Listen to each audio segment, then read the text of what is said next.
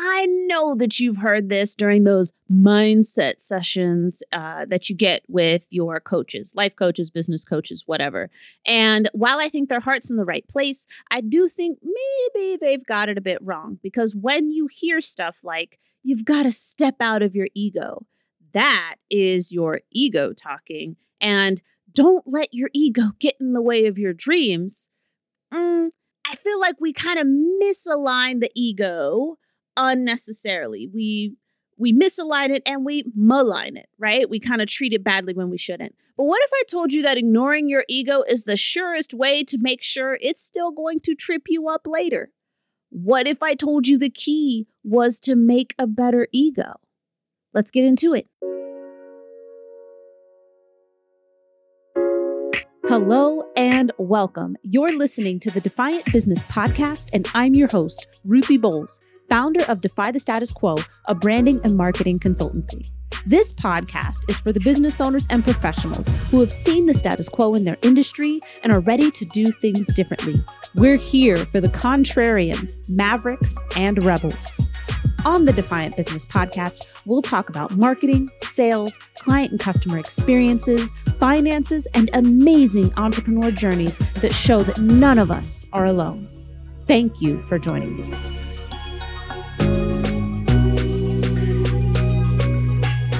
Hey, thank you so much for joining me today. I am really excited about this topic because it actually came up with my business coach. We were talking about one of the new offers that I was developing, one of the new options, right, to work with me. And we were kind of rolling on this topic where I was like, it was just making me not mad exactly, but a little frustrated at what I felt were misunderstandings with regard to the ego. And that's what she said. She said, this sounds like a really good content topic for you. And I'm like, ugh, you're not kidding. I should do a podcast episode. I was like, what should I call that podcast episode? I was like, ooh, I know what I'm going to call it. I'm going to call it Stop Shitting on Your Ego. And she laughed.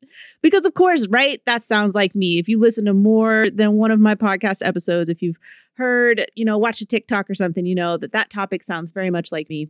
So what we're going to dive into today, we're going to talk about, what the ego is, what it's not, and just, kind of looking at, some of the things that we can, do on our own, some of the things we might need help with. And of course, me, I'm going to, get authentic with you and share probably one of the best examples that I can in terms of like handling some of these ego stories. So in terms of looking at what the ego even is based on, and again, everything, take what works for you, leave behind what doesn't. But based on my research, based on my life experience, I've come to the definition that the ego is the tool that consciousness uses to interact and interpret the realm of time and space. So in quantum science, they call it the realm of actuality because there are two realms, the realm of potentiality, and that's like the realm of transcendence, right? And then just real quick, in that realm of potentiality, there is no time, there is no space. Everything exists all at the same time. Like it's beyond human comprehension, really, because we've never experienced anything like that. But then the other realm is the realm that we live all of the time, which is the realm of actuality. And so everything that happens here first existed as a possibility in the realm of transcendence or the realm of potentiality. The biggest thing I think that we make the mistake of forgetting that we are a soul, we are consciousness, and that we have an ego. We think we have a soul and are the ego. Like the soul is just this untouchable type of thing. You know what I mean? And so I think this is why so many people, like when they imagine going to the afterlife, they're essentially themselves, i.e. their ego, which they've over-identified with, but without a body, right? Like that's why we're like, oh, you're a ghost, so you look like yourself, but you're translucent. And it's like, no, that's not what that means. So your ego, for the most part, develops in response to something that you didn't get or didn't feel like you got as a kid. And your ego continues to evolve with your experiences. Now, the ego is the sum of our conditioning and like our personality, which is, again, developed in response to those things we feel like we didn't get. And initially, this evolution is very much unconscious, right? Like you're a child. And so children, when they're first born, are incredibly in touch with the realm of potentiality and in touch with consciousness and like what Dr. Goswami likes to call the quantum self, right? Children are very much identified with that. But as they get older, they become more steeped in this realm, the realm of time and space. And so they begin to develop an ego. That's why babies are, for the most part, babies are just babies. You might have a baby that you feel is a little more happy and a baby that's a little more sad or whatever. But, for the most part, babies are babies. But as they get older, there's more variations, right? Like you can have a toddler that you're like, that toddler is just fearless. And then you got another toddler who's like, no, I'm not doing that. So the ego begins to develop at that time. And it's unconscious, you're unaware of it, but eventually you reach a point where you can intentionally observe your ego in action and actually start to make willful choices, creative choices regarding your behavior. So when you're operating solely out of your ego, though, you could go through your day not making a single conscious, creative, or willful choice. Everything would be based on your past memories, and that is what you're playing through. So you're not actually living in the here and now. You're living in the summation of what came before this moment. And so that's why, and I'm not saying, conditioning is all bad, because that's what your ego is, right? Your ego is the sum of your conditioning. And then, like I said, some of those other things you identify with, your personality and whatnot. But, it's convenient for me, like on my conditioning to, make coffee, although I can turn making coffee into a mindful experience, driving my car to get to work. That's why you can drive your car to work and not remember the drive. It's your conditioning. And again, that's not inherently bad, although you can turn driving your car to work into a mindful activity. You just have to be present, right? And actually see it for itself in that moment and find those different bits and pieces and things to focus on, the beauties in the moment, the differences, the uniqueness in the moment. You can turn it into a mindful activity, but that's conditioning. And that's the scary part, I think, is that I think the vast majority of people do operate this way. They operate solely out of conditioning nearly 100% of the time, which one would have to argue, does that make you even better than an animal who's, we consider animals to be, slaves or chained to their instincts, unable to make other choices, right? So quantum principles show us that because we can observe things, we can observe the things we believe make up our ego and thus ourselves, because we've over-identified with the ego, remember? So because we can observe those things like thoughts, emotions, expression patterns, and whatnot, we're actually not those things, right? Because that's you have your subject and your object. So if I can say that I feel really sad right now, I am the subject and the object of that sentence is my sadness, right? Which means I am not sadness.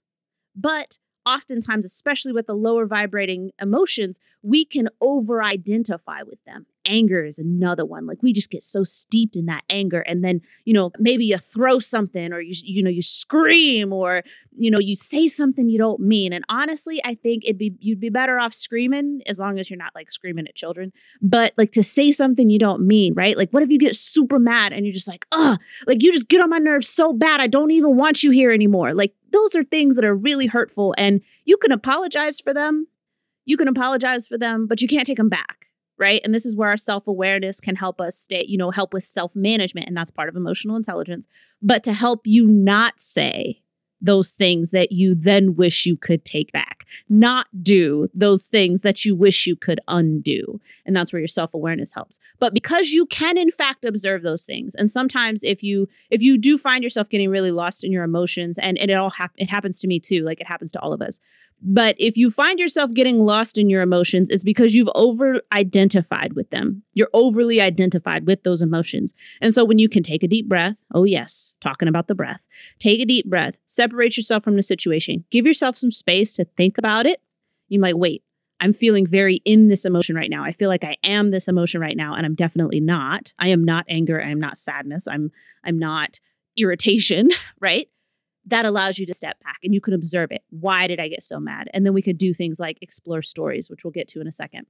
But when we do overly identify with our thoughts and our emotions, our material items, our wealth or lack thereof, we lose our true nature and connection to consciousness, source, the divine, God, whatever name you want to call it. When we over-identify with things that are not us, we lose our connection to that source. So I want to move into talking about how the ego is treated in the entrepreneur space. And again, and none of these things I think are inherently malicious. I just think that they're due to a misunderstanding, which is why I'm making this podcast episode. So the next time I see it, I can copy and paste the link in the comments or wherever it is that I'm seeing it and be like, hey, so I'd love to hear your take on what I presented here because I think you're kind of misunderstanding the nature of the ego. But we've heard it all before, right? You got to step out of your ego. That's your ego talking. Or don't let your ego get in the way of your dreams. Right? As if the ego is something that you can just take off and chuck to the side willfully. There's that word again, willfully. But you can't. If consciousness did not need the ego to interact and interpret the realm of time and space, to actualize or collapse potentialities, to collapse possibilities into the realm of time and space, then it wouldn't have made it and it would have just stayed in the realm of potentiality. Because remember, that's the nature of consciousness. And our egos allow us to understand things like the flow of time and memory and whatnot. So if we didn't actually need it, we wouldn't have it. Let's be real. Because people like to say, well, God doesn't make mistakes. Consciousness doesn't make mistakes. Source does not make mistakes. So if they didn't, then the ego is something that you're supposed to have.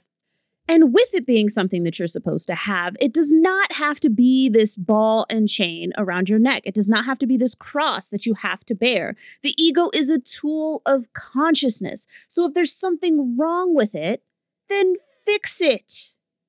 Don't ignore it. Take the time, sit with yourself, figure out what happened and fix it. And we'll talk about this here in a second. Some things we can fix and some things we can't on our own. And sometimes we just need help and that's fine. But we're about to talk about that. But, I've been majoring in psychology. So during my psychology studies, I've come to realize that all of it is actually a study of the ego. Like it's supposed to be the study of the mind, but psychology ignores consciousness for the most part, because they don't want to deal with that. So psychological work, seeing a therapist, seeing a psychologist, something like that, that actually helps you repair your ego. And as a result, it helps your consciousness better interact and interpret here in the realm of actuality, the realm of time and space. So the only way that I'm aware of to be actually rid of your ego is to reach nirvana or transcendence, but that's not even permanent. Like spiritual ecstasy can last for moments, minutes, hours, days, whatever, where you're experiencing that transcendent state. And they can, assess your brain waves and stuff. They have they've mapped out certain brain states to certain brain frequencies, like the waves that your brain is putting off, but it's not permanent. And so you end up kind of coming back to the here and now. And of course, we've got, outliers, from various spiritual traditions that have been, doing this for thousands of years. But for the vast majority of us, we may reach a point of spiritual ecstasy, but we come back, right? And we are back with the ego. And finally, I just want to kind of close this episode with talking about, like I mentioned, some things we can handle and some things we can't. And what I mean is some things in terms of kind of fixing our ego and making it, again, more of a tool for us to use. Like conditioning is habit. Conditioning is based off of your experiences and the habits that you cultivate. So if the habit is to go to the gym, I'm just using a basic example. If the habit is to go to the gym and, you're getting fit and stuff, you're taking care of yourself, that's a good habit to have. That would be a good thing to do on autopilot, as long as you got good form and stuff. But what I mean by autopilot is at least going to the gym, right? Because you want to have a mindful workout so you don't hurt yourself. Anyway, but a bad habit would be I've come home from work and I kind of mindlessly grab alcohol to drink, not because I'm enjoying my alcohol, like with a meal or really being mindful in my consumption of it. But my habit to de-stress is to drink alcohol, right? That would be a bad habit that's detrimental to your health, right? So it's the same with the ego. Our ego is compiled, from our experiences and our personality programs. But the other thing is it's just made up of all of these emotional, mental, and physical habits, right? Like the ways that we respond to things are often very habitual. You can change those habits, which means your ego could then become a positive thing. Again, your ego is the way your consciousness interacts with this particular realm of time and space. So some things we can work through and, we can kind of use our mindfulness and self-awareness and we can kind of begin to observe the things, that we previously identified with or observe the things that are results or related to stories that we didn't realize we were telling ourselves. So, for example, after I got out of the Army, I became a federal contractor, and I discovered that I experienced anxiety when I was alone with military men, particularly while they were in uniform. And this is because, and I've talked about this a lot, so you don't have to email me asking me if I'm okay, but I've done interviews on it. And so I was sexually assaulted twice while I was serving in the Army. And I discovered that because I was a federal contractor, and again, I had to work through this story and discover what was informing these feelings of anxiety. And it happened a lot in the elevator. So if there was like a military guy in the elevator, I would get out or I would get off if I was the only person with him. And again, like it'd be people I didn't even know. And, it took me a while to even fight the anxiety when it was with people I did know. But it came from the fact that I was now in civilian clothes and I felt like I did not have my uniform, my rank to protect me or to let people know like, hey, this is Staff Sergeant Bowles and she will kick your teeth in and be sure to drag you up to the commander if you do anything at all inappropriate. And I didn't realize that was one of the ways that I viewed my rank and my status within the military while I was serving. It protected me. And not, again, it was just a story. So please don't message me about whether or not that's true. I know that these types of things happen to everyone. I know that probably better than most. But my point is that we can work to understand the stories we tell ourselves and the stories that we operate out of. So the awareness means we make the willful choice to do something different instead of operating out of our conditioned ego. So I still experienced anxiety when I got into the elevator, but I was aware of it. I was conscious of it. I was gracious and gentle with myself, but I still got on the elevator because that's not how I wanted to live my life. So we can create new conditioning, which means that we can make a better ego. So stop shitting on the ego you have and focus on how you can develop and continue to evolve your ego so it actually is an authentic expression of your consciousness. But some things we need help on. Traumas being the prime example. So I needed to go talk to somebody when I was working through the assaults themselves, right? I needed to talk to people when, other things in my life popped up and happened. And maybe you need to go talk to someone too. And the point is that it hurts to revisit those serious hurts, and only you can determine what's serious or not. Please do not take into account what other people consider to be serious. If it hurts you and you feel like you just can't face it by yourself, please seek help. Please. It's so much more accessible than it used to be. And if you feel like you just can't face something, but you know that it's really getting in the way of your personal development, it's getting in the way of your business growth, then just seek out help, right? Do it one time and see what happens. Do it for yourself and do it and see what happens. So that's pretty much the end of this episode. I wanted to talk about this because we got to stop talking about our ego this way. You can hear you, right? We shouldn't talk about ourselves this way. And the ego is a part of ourselves. It's not something you need to divest yourself of. It is something you actually need to pay more attention to. And you need to fix it, work on it, get better. But when you have these big professional or personal development leaps, that's not you getting out of your ego. That's you making your ego better. All right? Okay, so that's it. Thanks so much for listening to this TED Talk. I hope you got something out of it, and I'm looking forward to your messages and your comments. Bye.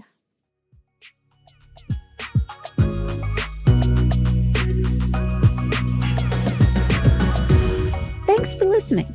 If you enjoyed this episode, please share it with others, post about it on social media, or leave a rating and a review. To catch all the latest from me, you can follow me on Instagram at Defy the Status Quo Biz, and the link is in this episode's description. Thanks again, and I'll see you next time.